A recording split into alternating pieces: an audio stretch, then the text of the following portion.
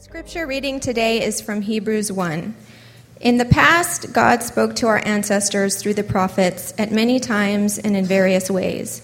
But in these last days, he has spoken to us by his Son, whom he appointed heir of all things, and through whom also he made the universe.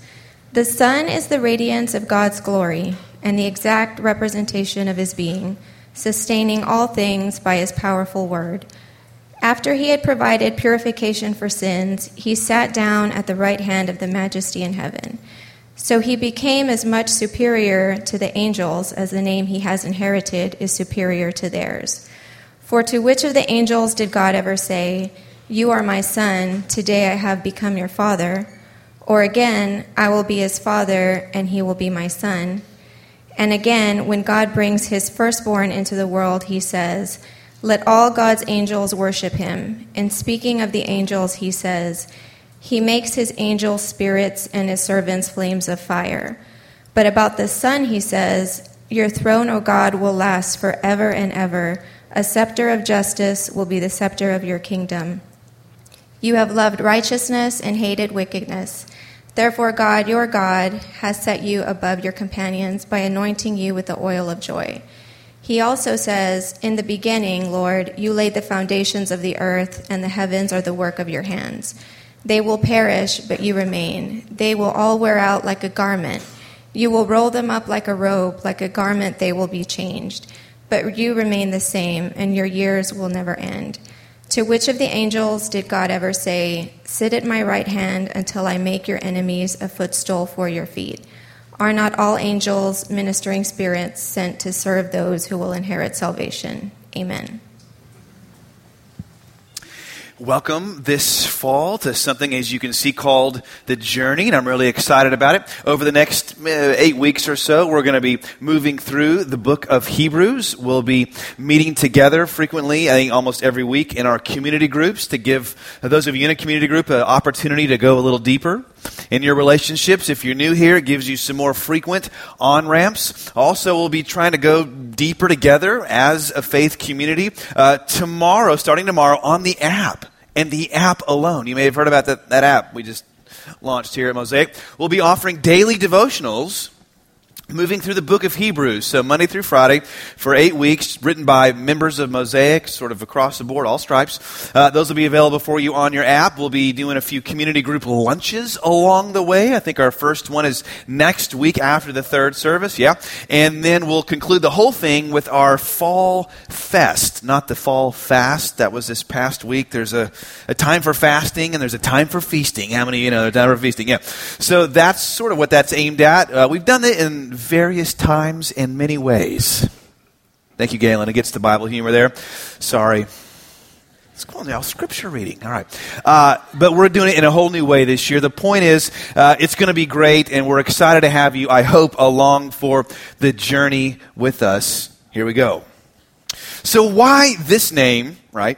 And why this book of the Bible? Well, the book of Hebrews, you may know, was written to a group of Christians in the first century who were really under attack for their faith. They had come out, by and large, of the Jewish community that was now mocking them, persecuting them for their faiths in Jesus. They were also being systematically killed. Their property had begun to be legally confiscated by the Roman Empire. And when you put those two groups together, these Christians were at a point of almost giving up. They were looking out at the culture. They were afraid of what they were seeing. They were being discouraged by their circumstances, and they were again on the verge of quitting, on the verge of giving up their faith in Jesus altogether. What did they need? What could help them? Well, as we're going to see, the author of the book of Hebrews, whose name we don't actually know, the author of the book of Hebrews gives them the same thing we need to see. As we face every trial, every moment, every up and down of life, the writer of the book of Hebrews says at every moment, we need Jesus.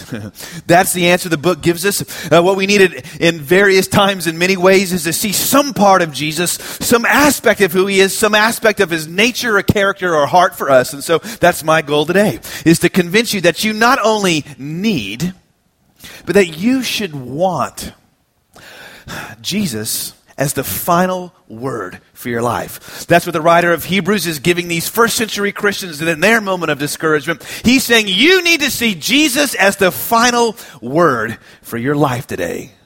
So he's the final word for us, as I hope we'll see, in 4 ways today. He's the final word for our head, for our heart, for our hands, and for history.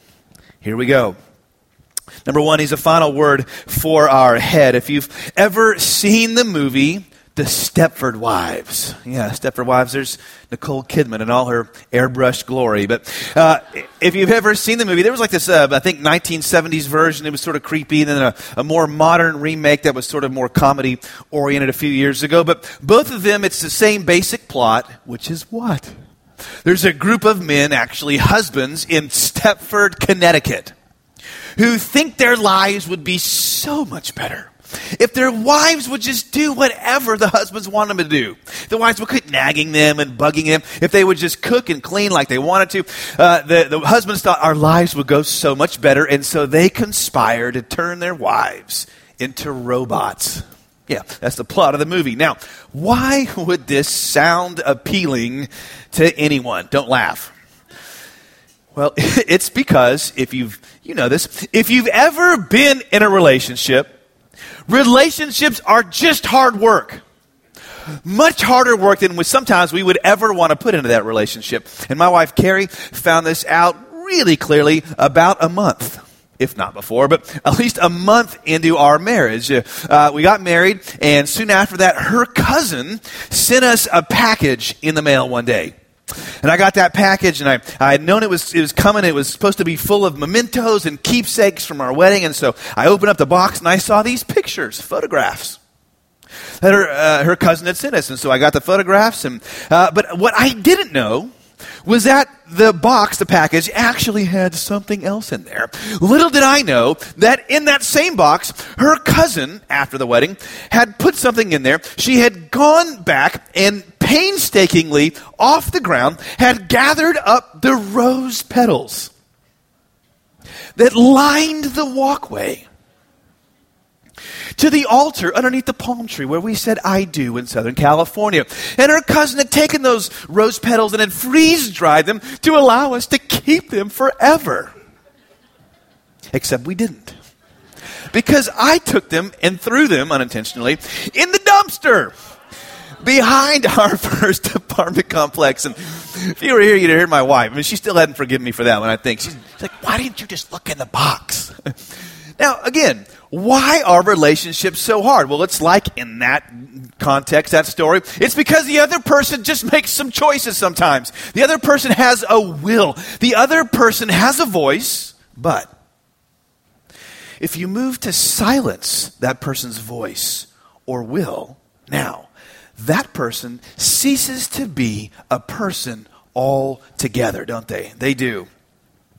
Why? Because at that point, just like in Stepford, Connecticut, the other person isn't a person at all. And what the incredible words of Hebrews 1 show us today is that God has a will. He's personal. He wants to have, this is saying, a personal relationship, yes, even with you today. This is saying God has a will. God has a voice. God sounds like something. What does God sound like? This is saying he sounds, he looks just like Jesus. Look at verse 2. It says that in these last days, he has spoken to us by his Son. Pause for a moment. What are the last days? People get confused, hung up by this. The last days, that phrase is just a technical term in the Bible that refers to all the time between the coming of Jesus and the end of time itself. Between the coming of Jesus, the end of time itself, we're living in, biblically speaking, the last days, because we live in the period between the coming of Jesus and the end of time. And this is saying that for all time, once and for all, God's final word for all the days to come until the end of time, his final word is Jesus. Why is this like that? Look at this. It says, well, because in various times, in many ways in the past, God spoke to our ancestors through the prophets. Now, the word here, where it says various ways, is a word I love. It's the Greek word polytropos. It means many pieces, many portions. This is saying that in the past, God gave us like a piece of himself. He spoke and gave us a piece through, like Moses. Then he spoke and he gave us a piece through David. He spoke and he gave us a piece through Isaiah and Jeremiah and the prophets. But now this is saying, in these last days, the full last puzzle piece has come into place, and the picture has revealed itself to be Jesus all along. We get now the full picture, the full scope of who God is. And from now until the end of time, God's final word to humanity looks like is Jesus Christ. Now, let's just recognize for a moment, that's kind of like a hard word to hear sometimes, isn't it? That's a hard word for our heads in our modern culture. Why is that? Well, it's because today we like everything, individualized to the max. We like our spirituality like we like our coffee, made to order. Right? We like it like we like our coffee, made to order. We live in a Stepford wives culture where we expect everything to be tailored around us, and when it's not that way, we don't just resist it, do we? We challenge it. We challenge it. And I love this because I couldn't get enough of the movie, apparently. I went back and looked at the teaser trailer for the movie, and I love it. It actually is brilliant. And the voice on the trailer comes on, and it opens up with this like 1950s big band music, and it's got this gleaming shots of, polished shoes and perfume bottles and, fancy phones and polished cars coming out of garages. And then the announcer's voice comes on, and he says this. He says, "This is your life. Everything you own is beautiful, perfectly constructed, ideally manufactured. Everything you possess feels, thinks, and responds just the way you want it, as if it were made just for you. Don't you deserve the ultimate in perfection?" And I love that because it's not just pushing on our culture, it's actually taking that thought to its logical conclusion that if everything is supposed to be about us, then in the end, all our relationships should just be what we want them to be to, including our spirituality. But what Hebrews 1 is saying flies right in the face of all that, doesn't it? Flies right in the face about what we think today. We think that if there is a God, he ought to look like, he ought to think, he ought to talk like, just like I want. And if he contradicts me in any meaningful way, like those husbands did with their wives.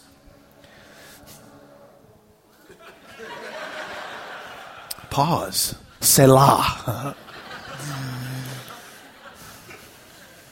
Like those husbands did with their wives. We're going to move to get rid of him. Now let me ask you, Christian people here today, where has your God ever contradicted you? Did you know that to be in a relationship with God in the Bible means he contradicts you? Matter of fact, if you don't want to be contradicted, don't get into the relationship with this God. Look at Abraham. Abraham, leave your country, leave your family, go there. Where, God? I don't know. I'm going to tell you later. I'm going to show Job how much he must suffer, and Paul, for my name. Moses, go confront Pharaoh. I don't want to. Do it anyway. Jesus, son, go to the cross. If you're willing, Lord, I'm not. To be in a relationship with a real God means he contradicts you. Where's your God ever told you, no, you can't have that? Where's your God ever told you, you can't go there, can't buy that, can't look at that? Or, by contrast, where has he told you, you must go there? You must give that. You must say that. Where has your God ever contradicted any economic choice you've ever made? How you express your sexuality? Where you live? Your views on race? Where has he ever contradicted you? Listen. If you're in a real relationship, because you say, man, that's really hard here. Yeah, but if you're in a real relationship, you know how often you get contradicted? I don't know, like every day. Why? Because it's a relationship. How a relationship works. And if your God can't contradict you, if this God can't give you a final word for your life. Guess who's God of your life? Oh, you are. Now, guess what you lose? Two things immediately. First of all, you lose his unlimited power in your life because he's the one that says, who made the whole universe? I think I'd like to have that person on my side. But secondly, even more tragically, you'll lose this. Number two, a final word for your heart. Let me show you what I mean. Fascinating that in that movie, there's this big scene at the end. Nicole Kidman's being led away, or so we think, to be turned into a robot against her will. All these men sentencing her, And she leans back over her shoulder and she asks them this question, the right question. She asks them this. She says, but if your wife is a robot, when she tells you she loves you, does she really mean it? That's a great question. If your wife's a robot, when she tells you she loves you, does she really mean it? Let me ask you. Let me tell you, if God's word to you is just whatever you want to hear, if he's just a robot, right? You've made it all up. Then when you go to his word for love and affirmation, is it really real? The answer is no, it's not. It can't be. Because you've made him up from the beginning. He's just a projection of you, but only receiving Jesus as a final word for your head now validates what he says and gives you a final word for your heart. He's Savior and Lord. You say, how do you see that? Look at this verse right here. It says this, after he had provided, what's the word? Purification for sins. Listen, this is telling you the inconvenient truth about you and all humankind, which is that you and I, we were so wicked and broken, Jesus had to come. He had to come. We couldn't save ourselves. Oh, but this is saying, God loved us so much, he was willing to do whatever it took to get us back. And you see this here through this word, purification. Purification. Because as much as this word is, yes, a reference to Jewish ceremonial laws and all their sacrifices, this is just showing us a picture of what every human heart tries to do. Every human heart tries in its own way to be purified, to be clean. The Jews took these animals and they brought them before the fire and they put them in to be purified, to feel clean, to feel approved. And the Bible is saying in the same way, every culture does this, just in a different way. A man by the name of Ernest Becker was a psychologist, not a Christian, and he wrote a fascinating book. He won a Pulitzer Prize for it, called The Denial of Death. And he began to look out at our culture and began to notice the erosion of God in our culture. And he says, above all else, in American culture, if we move God out, he said, look what's happened. He says, we have substituted now sex and romance for God. And by the way, you can see this, right? I mean, whenever you see a commercial, you're like, that's for shampoo. Why do I need sex to sell me toothpaste? I'm going to buy it anyway, right? Hopefully. What does sex have to do with my car, right? Buying a car. What does it have to do with that new, come on, every new, starlet pop singer now has moved their way across. And their sex has got to sell their songs too. Why is it? Ernest Becker would say is because we're trying to fill God in our culture. Look at this. He said, when God is absent, the love partner becomes the divine ideal within which to fulfill one's life. All spiritual and moral needs now become focused in one individual. In one word, that love object becomes God. After all, what is it we want when we elevate the love partner to the position of God? He says, we want, look at this word, redemption. Nothing less. He's saying we look to the love partner as the one who'll redeem us, provide purification for our hearts, to being the sacrificial lamb, so to speak. We send into the raging fire of our insecurity to make us feel better about who we are. Oh, but Jesus is telling you today, he has a final word for your heart, a final word of love and affirmation for you. Look, this is saying, at the lengths to which he was willing to go, even into the fire for you. He became human, came into a body with blood and with bones and was betrayed, and his body was broken, and he went to the cross and he went into the tomb. Oh, but he was raised to life, resurrected, came back from the dead to prove to you once and for all that God will accept, yes, even someone like you today. When your heart asks, am I loved? Am I approved? Am I loved beyond my performance or my appearance or what other people say about me? The final word Jesus wants to give you is yes. Yes, once and for all, he has spoken by his Son. You are loved and cherished, period, end of story.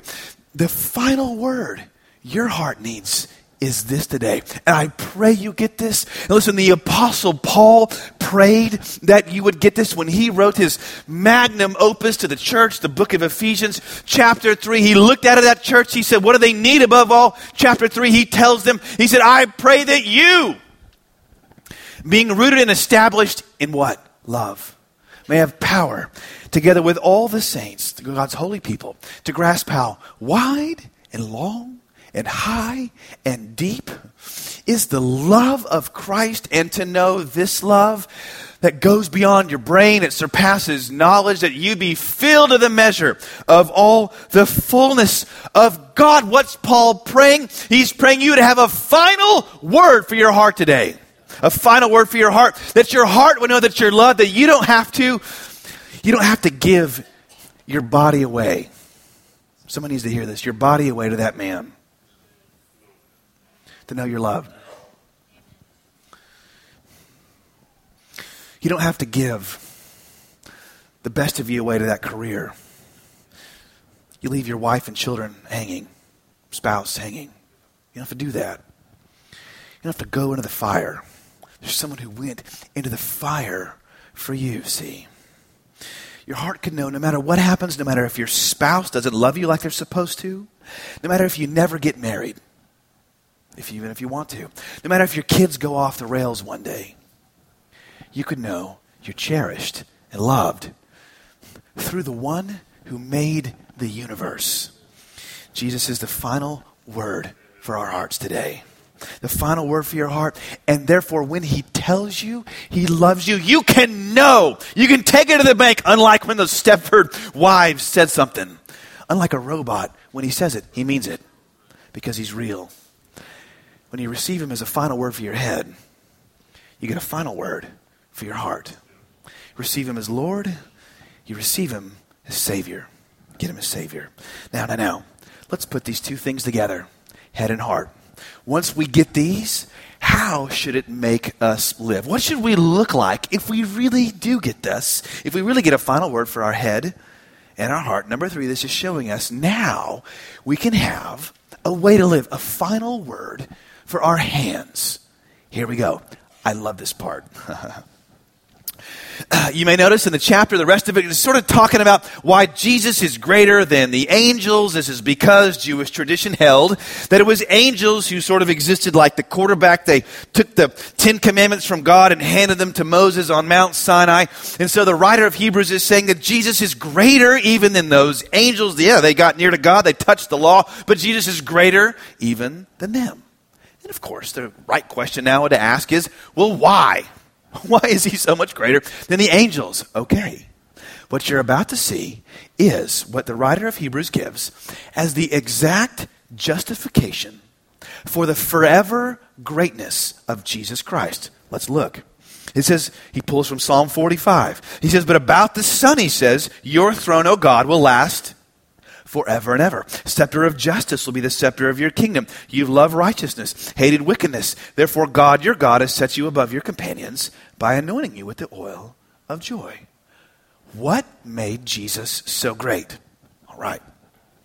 This is saying what made him so great is at the bottom of who he was, at the bottom of his character and ministry, was the fact that he was able to hold two things together in tension that no one else ever could, and apart from his power, no one else ever can. This is saying he was able to hold these two things together. This is saying he loved righteousness and he hated wickedness. He did these two things. You say, well, what's so hard about that?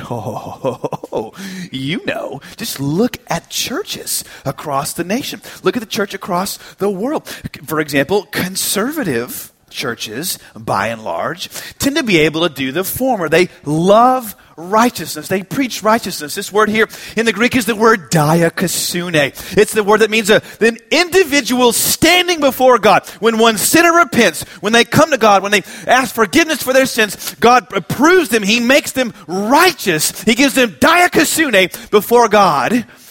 And if you're from a church background that preaches that, you think, yeah, that sounds about right. And therefore, these church backgrounds, conservative church backgrounds, primarily see sin as an individual thing existing only in the human heart. And see the church's responsibility is to emphasize an individual's personal responsibility before God. And again, if you're nodding your head, you're thinking that's what church ought to be about. It shows the kind of background you're from. And let me tell you, church is not less than that. We must be about that. Jesus loved righteousness, but. On the other hand, this is saying he at the same time hated wickedness. Which is, this word wickedness is the word frequently used in the Old Testament as the opposite of justice. In other words, there was justice and something, on the other hand, so wrong, so bad, so dark, so backbreaking, it wasn't just unjust, it was wicked. Wickedness, the word rasha. And of course, if you're from a more liberal church background, more minority church background, you think, yeah, pretty much that's what church ought to be about. Proclaiming, preaching to, and against systemic social structures where sin is evident, where sin breaks the back of people across the board. In churches like that, yeah, they've understood that sin's primarily corporate in nature. That the role of the church is to preach against, condemn unjust social structures in the public square. And of course, you see Jesus doing this. He preaches against the Romans, against the Pharisees, whose structures were breaking the back of God's people. But listen, this is showing us that sin isn't one or the other. It's both personal and it's corporate. And to fail to understand that now is to fail to have the power to be able to change the world in the way that God intends. I mean, look at, for example, object lesson here. Look at the minor prophets, right? Minor prophets, all those people you never read. Hosea, right? Joel, Amos, Obadiah, even. What do they preach against primarily? What? Injustice. But what do they show us was always at the bottom of injustice, it was idolatry. Idolatry. Wherever you had idolatry down low, you had injustice up high in culture. And whenever injustice up high in culture existed, you could trace it all the way down to idolatry in the human heart. And Jesus, this is saying, wants to bring his scepter, his touch to both in our world. He loved righteousness. He hated wickedness. He's saying, I love it when one sinner, yes, you, repents and comes and stands in right standing before me. Oh, but he's saying, I hate it when peoples and cultures make laws, create systems that abuse people made in the image of God. One of my seminary professors, he was a missionary for many years in Tanzania, in East Africa. And he and his wife moved there to minister in a small Muslim village. And while they were there doing their ministry, living life, they decided to start a family. But they found that they were infertile. They couldn't have biological children of their own. So they started the adoption process there, Tanzania. And as they started, do you know what they were told by the adoption agencies there?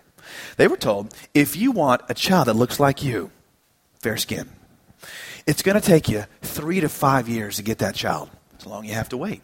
They said, well, fine, what about anybody else? You know, what if we don't necessarily want that kind of person or background? They said, all right, if you want a mixed race child, it'll take you about a year.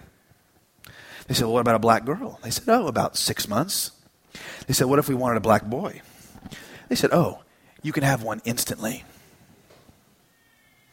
They said, well, of course, we'll take whatever you can give us right now. What were they facing? What were they hearing? Oh, that's Rasha.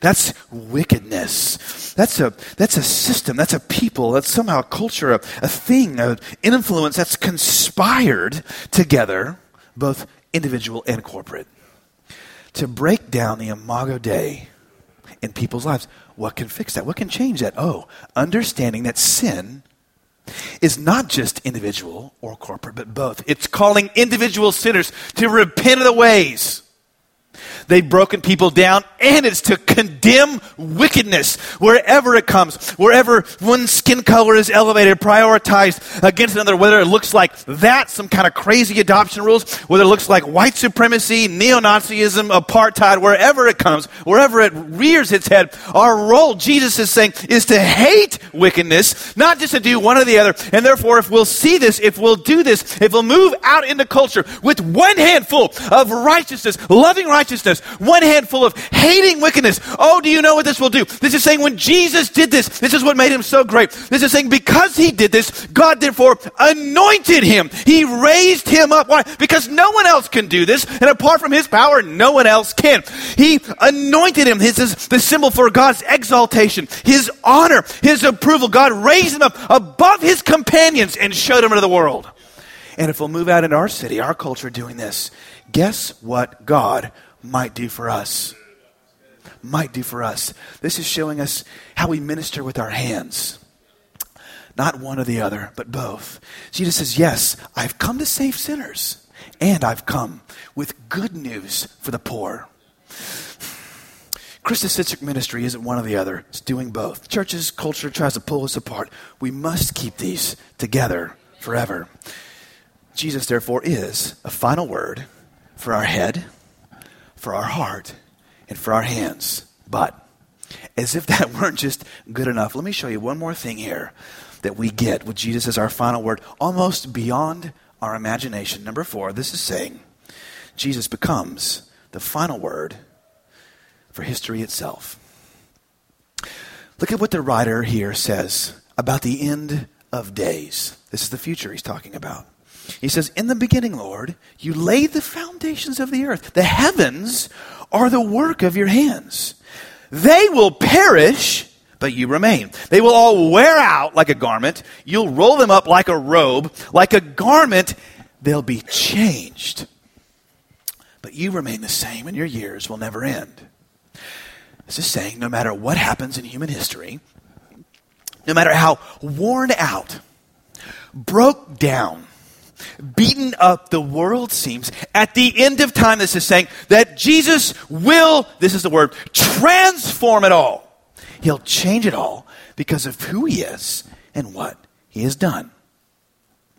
If you've ever seen or read the climactic scene of the book of the movie, The Lion, the Witch, and the Wardrobe, there's this great scene in there where, of course, the Christ figure, Aslan, the great lion, is bound and tied, and he's put onto a stone table to be put to death. And he's there because one of the other characters in the story, a young man by the name of Edmund, had come into Narnia, betrayed his siblings, betrayed Narnia, betrayed Aslan, and sold himself to the White Witch. And therefore the White Witch now, because of the deep magic, the spiritual laws of Narnia, because of the deep magic, she had a claim on his life and could legally put that traitor to death. But then Aslan stepped up and said, I will go in his place.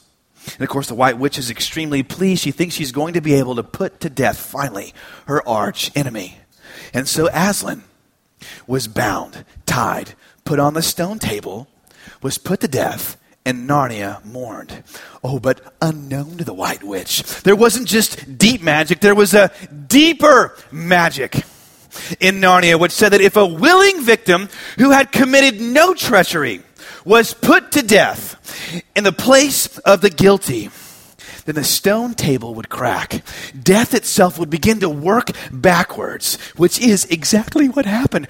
The deeper magic, a power greater than the power of treachery and faithlessness and sin and death began working once the willing and innocent victim, Aslan, once he was put to death, it began working. Death began working backward. Aslan was brought back to life. He was given an indestructible form, and he began to move, to reclaim and change the whole world. And this is exactly what Hebrews 1 is saying, is happening now. It's saying because there is a deeper magic working in the world now, your heart can have hope. And it's happening because of who Jesus is and what he has done. He was the willing victim who went in the place of us traitors. But the incredible thing this is showing us is he didn't just die for people, although he did. This is saying he died to reclaim the whole universe the whole world. And this is saying that no matter what the world looks like, no matter what we experience today, though it looks like earthquakes get the final word, though it looks like hurricanes or dictators with fingers on the end of nuclear bombs might get the last word, this is saying they won't get the last word. This is saying Jesus gets the final word. Why? Because he is the final word. Your heart can have hope. He is the final word for history. There's a deeper, stronger magic at work in the world right now to turn back the clock and make it the way it should have been all along. And if you know Jesus has the last word in history, how much more does he have the last word in your history today? This week I actually knew when I was going to preach this, I had this in the back of my mind. I was on the phone with a friend of mine who called me, and sort of a mentor of mine. I've known him for 20 plus years. He lives across the country, and he told me something tragic. He said that his wife of 43 and a half years was leaving him. He said she didn't want anything to do with him anymore, didn't want anything to do with their children anymore. She began to drink heavily, had made multiple attempts on her own life, and in a moment of vulnerability, she had confessed that because she'd been abandoned by her father as a child, she didn't really know if she was loved or could be loved or could give love. See, she didn't have a final word for her heart, right?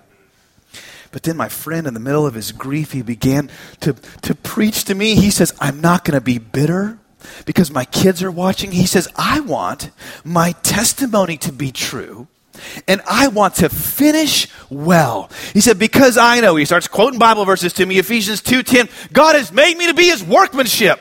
And he starts getting fired up on the phone. God's made me to be his work of art. He's got a plan for me. He is not surprised by this. He's seen the end from the beginning, and he says, yeah, I've been faithful to my wife for 43 and a half years. I've never kissed another woman. He said, I don't even know if my lips will work on anybody else anymore. But he said, I know God's holding my life. He's got a plan for me no matter what. Oh, church, what did he have? He had Jesus as the final word in history. Therefore, the final word for his history. And on his unexpected journey and adventure at age 65, he found the strength he needed to make it. This is saying we can have the same today.